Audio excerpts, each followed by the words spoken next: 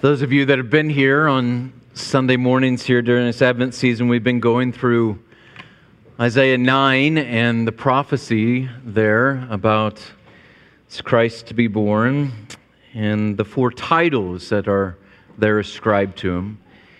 And so we've gone through the first two. We're going to look at the third tonight, and then we'll look at the fourth on Sunday. So I'm going to read that from Isaiah 9. You've already heard it this evening, verses 6 through 7, but just to remind us this prophecy again. Let me read it and then pray for us.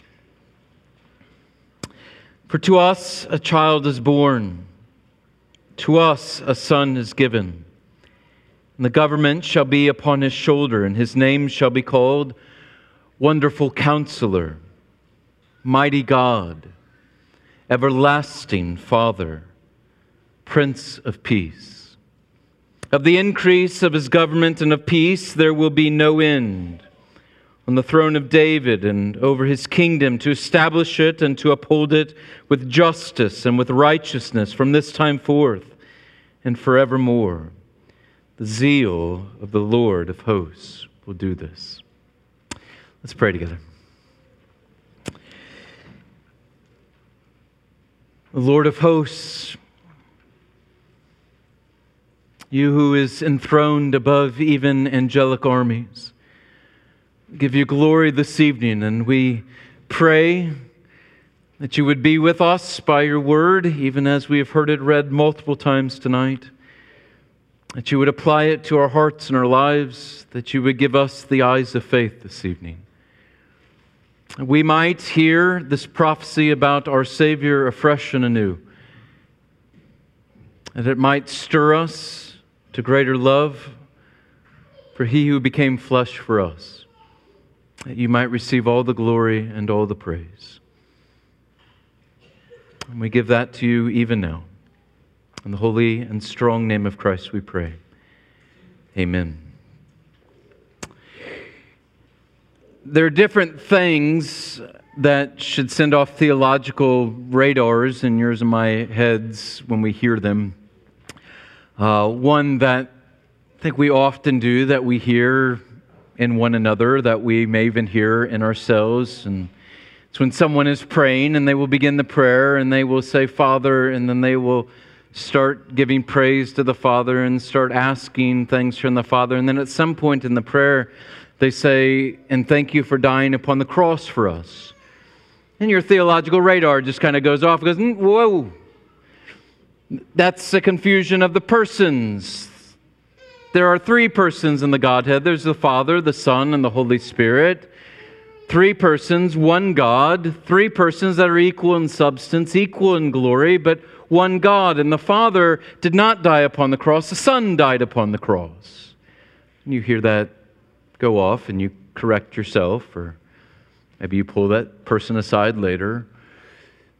Reading Isaiah 9, I think for a lot of us, kind of theological radars start to go off. You hear this prophecy and you hear that He is going to be Wonderful Counselor. Okay, makes sense. We looked at that a couple of weeks ago. That He's going to be Mighty God. Well, yes, it makes sense. The Son becoming flesh, Mighty God. But now Isaiah says this third title that he gives to the Son, he calls him the Everlasting Father. And all kinds of alarms should start going off in your head. Is Isaiah doing the same thing that you and I often do, or that maybe we hear others do in prayer, where he is confusing the persons of the Godhead? And of course, the answer is no. So why would Isaiah ascribe this title to the Son?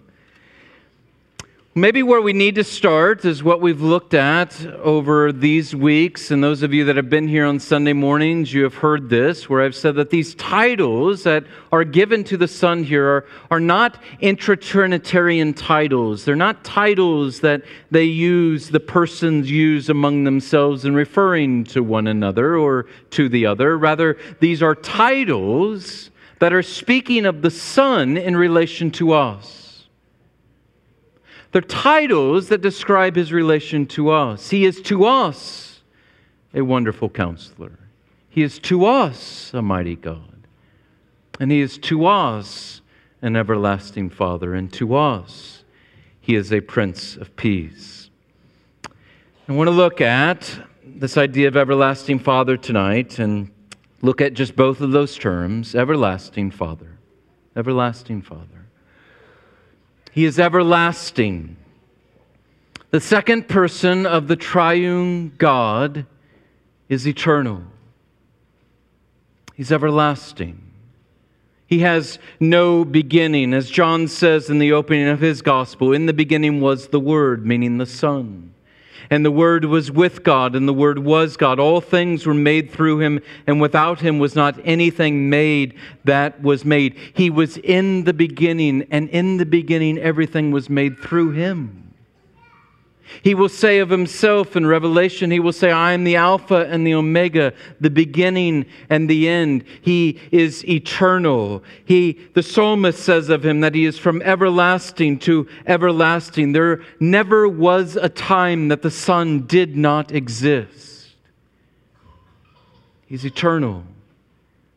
From the very beginning, he has always, always, always proceeded from the Father. So what of what Isaiah is saying here? Then what of this birth?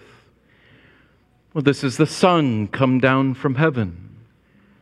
The eternal Son who has always existed with the Father and the Spirit as one God.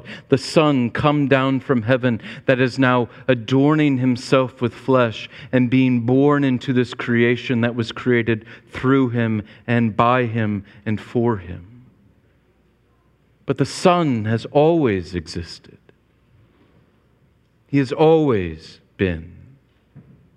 But it's not simply that he has always existed in eternity past. It is also true that he is eternal, he is everlasting, and that he exists for eternity future.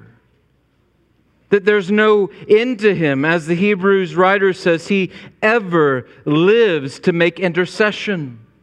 That is, when the Son came down and he became flesh, when he adorned himself with flesh, he is now everlastingly, eternally the God-man.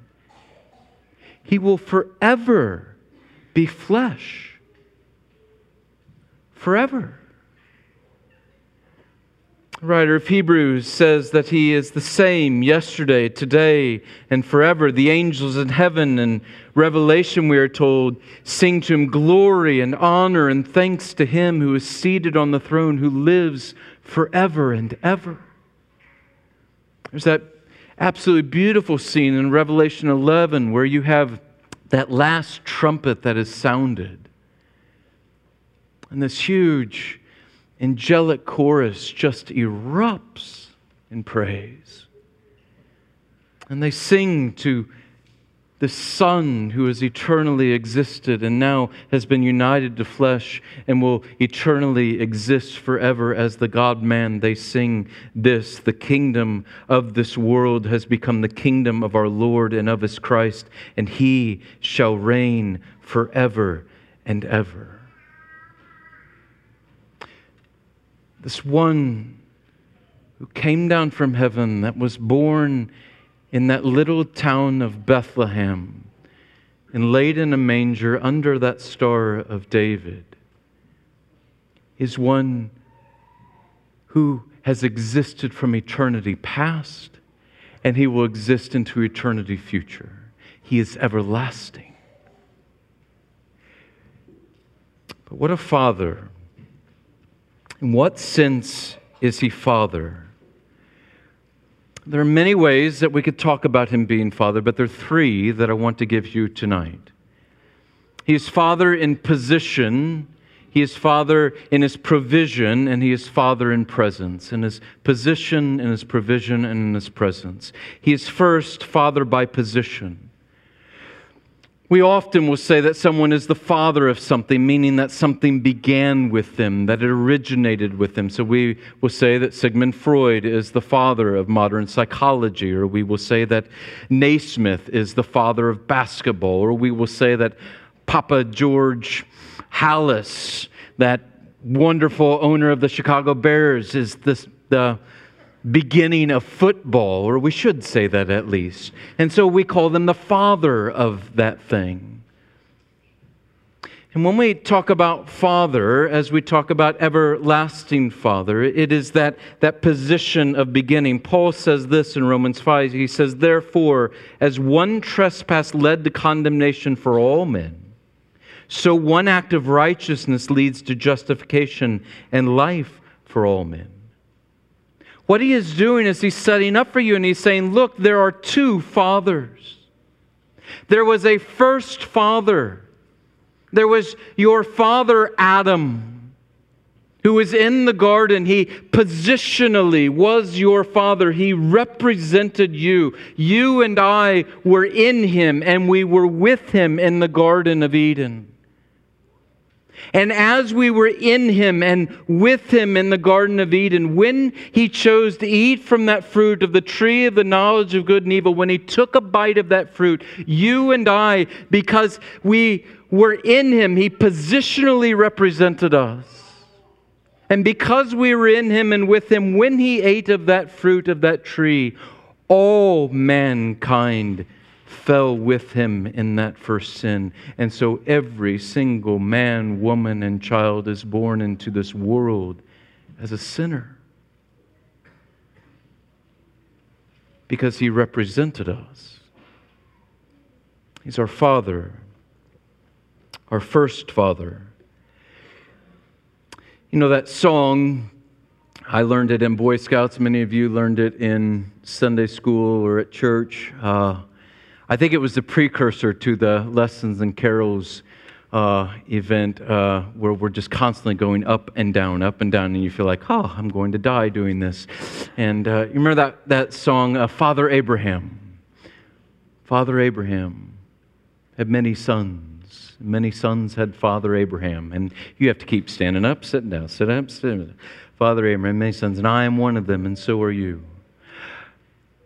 I've often thought that after I became a Christian, I thought, that would be a much better song, I think, if we were singing Father Adam. Makes a lot more sense. Father Adam had many sons.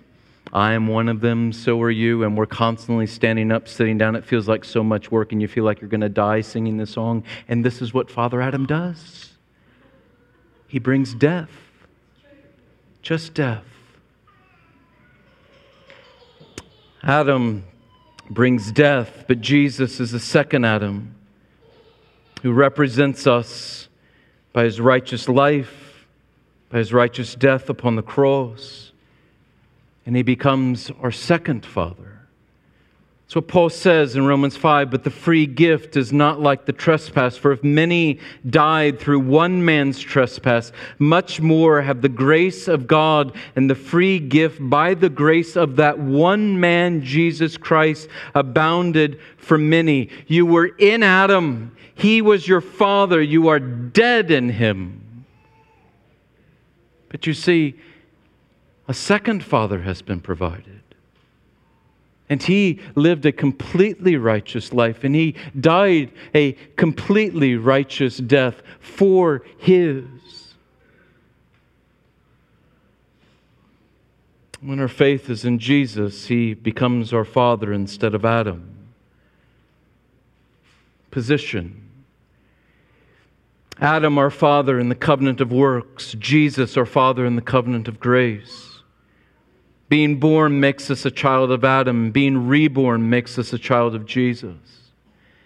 In our first birth, we enter a world of pain and misery. In the second, we're born into a world of peace and of hope. Our first father failed us and he yielded to temptation. Our second father, Jesus, came to serve and no sin was found in him. When we're united to Adam, the result is misery and it is death. When we are united to the second Adam, it is joy and it is everlasting life. Because he is the everlasting Father.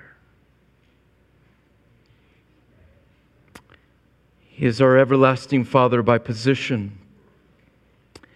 Second, He is also a Father in His provision. Any father provides. A good father provides. That's just part and parcel of being father. Some of you won't remember these days, so I'll have to explain it, but there used to be a thing called collect calls. So before everybody had a phone in their pocket, we had these monstrous, huge things that sat on our walls in the kitchen. And it would ring, and you would pick it up and put it to your ear, and this was the phone. Now, a collect call was this. If you were calling somebody that was outside your local area, that was considered long distance. And it costs more to call somebody long distance than it did to call somebody locally. So, if you were like a college student, like I remember being in college and I was away at college, if I was going to call long distance from college to my home, I would call collect. Because then I didn't have to pay for it.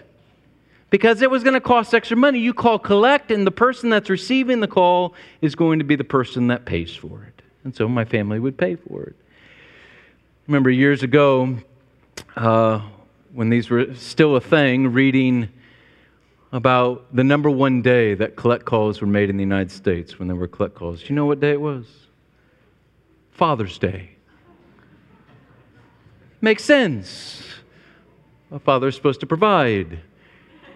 My grandfather used to always tell this joke. I used to just fill it in for him, the ending, every time he would tell, because he told it so often. But he would say, a son went off to college, and he wrote his father a letter when he was at college. And it was a very simple letter. And he said, no mun, no fun, your son. And he said his father sent him back a letter that said, so sad, too bad, your dad. He loved that. It's funny because a father is to provide. There's never been a father that has provided like this. He's an everlasting Father that has provided for yours and my absolute greatest need. He says, come to me, all you who are weary and heavy laden, and I will give you rest. He washes us as white as snow. He takes all of our sin and all of the guilt of our sin upon Himself and pays the penalty. He reconciles us to our Heavenly Father.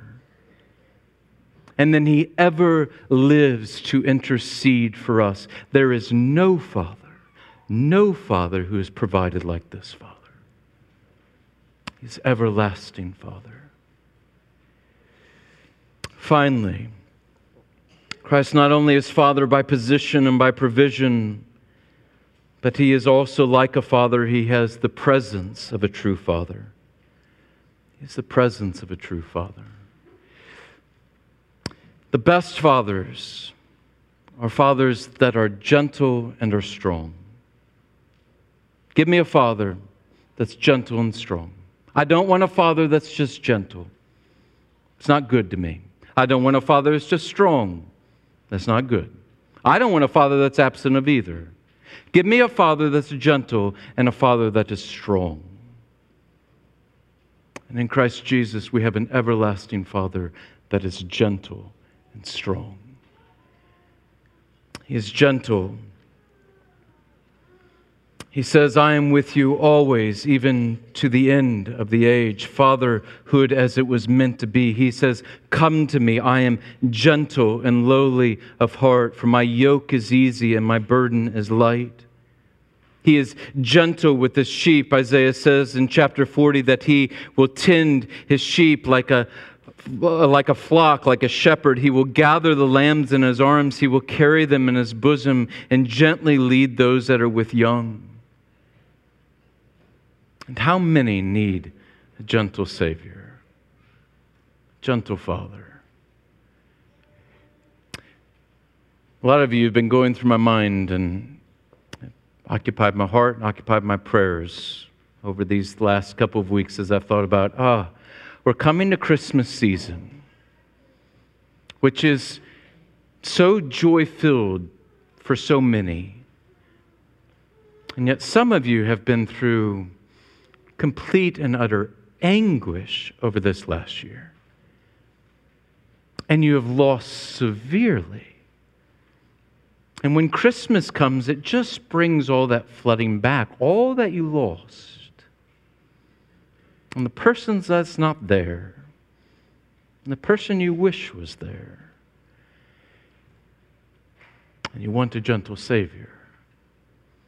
You want that Savior that will wrap His everlasting arms around you. You want that Savior that cares. There's some of you that have wandered so far from this Good Shepherd. You are lost in sin. You have been traipsing after it and chasing after it, and you wonder and you think, would He ever take me? Would this Savior ever receive me back in when I once claimed Him? He's a gentle shepherd. He says of Himself, He's that shepherd that goes after the one that has wandered away. He will leave the 99 to go after one. And what does He say? He says He takes it back. He carries it back in His arms, and He says there is much rejoicing. He rejoices over His sheep. He rejoices over His children. He's a gentle Father. He says of Himself that He is, if anyone finds Him, truly I say to you, He rejoices over it. He says, more than the 99 that never went astray. It is just delight. But that does not mean that He's a kind of sappy Father. I don't want a sappy Father. I don't want one who's weak and you can quickly look past. No, He is strong. He is might. He is so strong, and He exercises that strength that He willingly disciplines those that are His children. He will rebuke Peter. He will call the woman at the well to repentance. He will call you and I to repentance. And it's never in anger. It's never as this kind of punishment to slay us. He is not like so many earthly fathers that fly off at the handle in punishment and anger. No, He received all the chastisement of His Father upon the cross for us. So there is no longer that for you and I if we are in Christ. No, He exercises His strength in disciplining you out of love. He exercises that strength not only in correction, but in protection. He defeats all of our enemies. There's not one that will be left standing. There is no enemy that can outflank Him, no enemy that can overcome Him, no enemy that can unseat Him, no enemy that can even make Him retreat backwards. None. He is a strong tower, the Scriptures say, for His people. He is a refuge, the Scriptures say, for His people. He is a mighty fortress for His people. The gates of hell shall not prevail against the church. Why shall they not prevail against the church? Because He is the King and head of His church, and nothing can prevail against Him.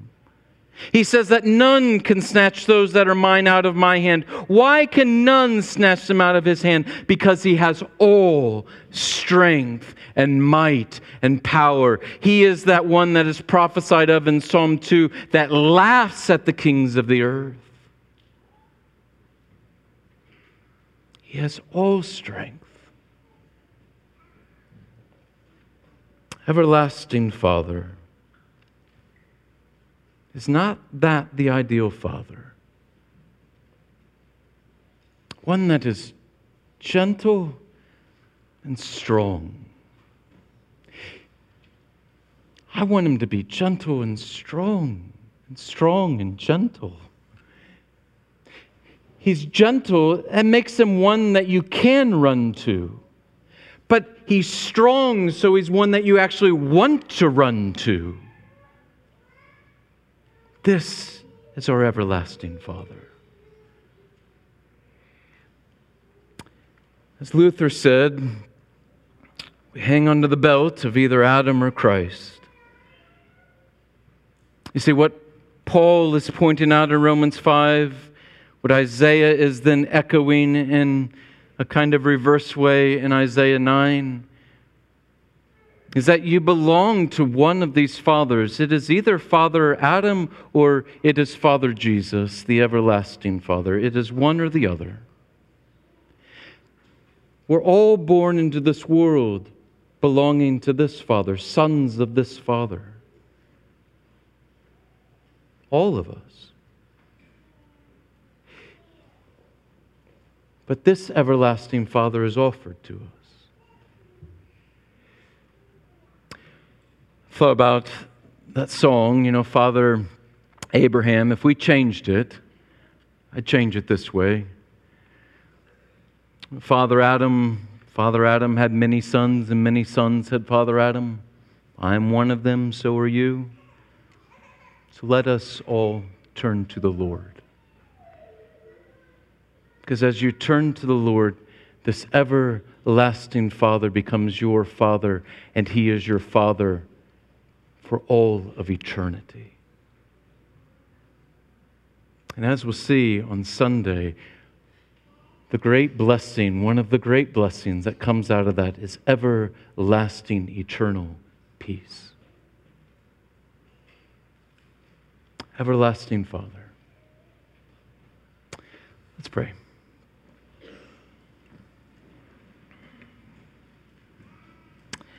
Our Father in heaven, we are thankful that you sent your Son into this world. And, O Son, we are thankful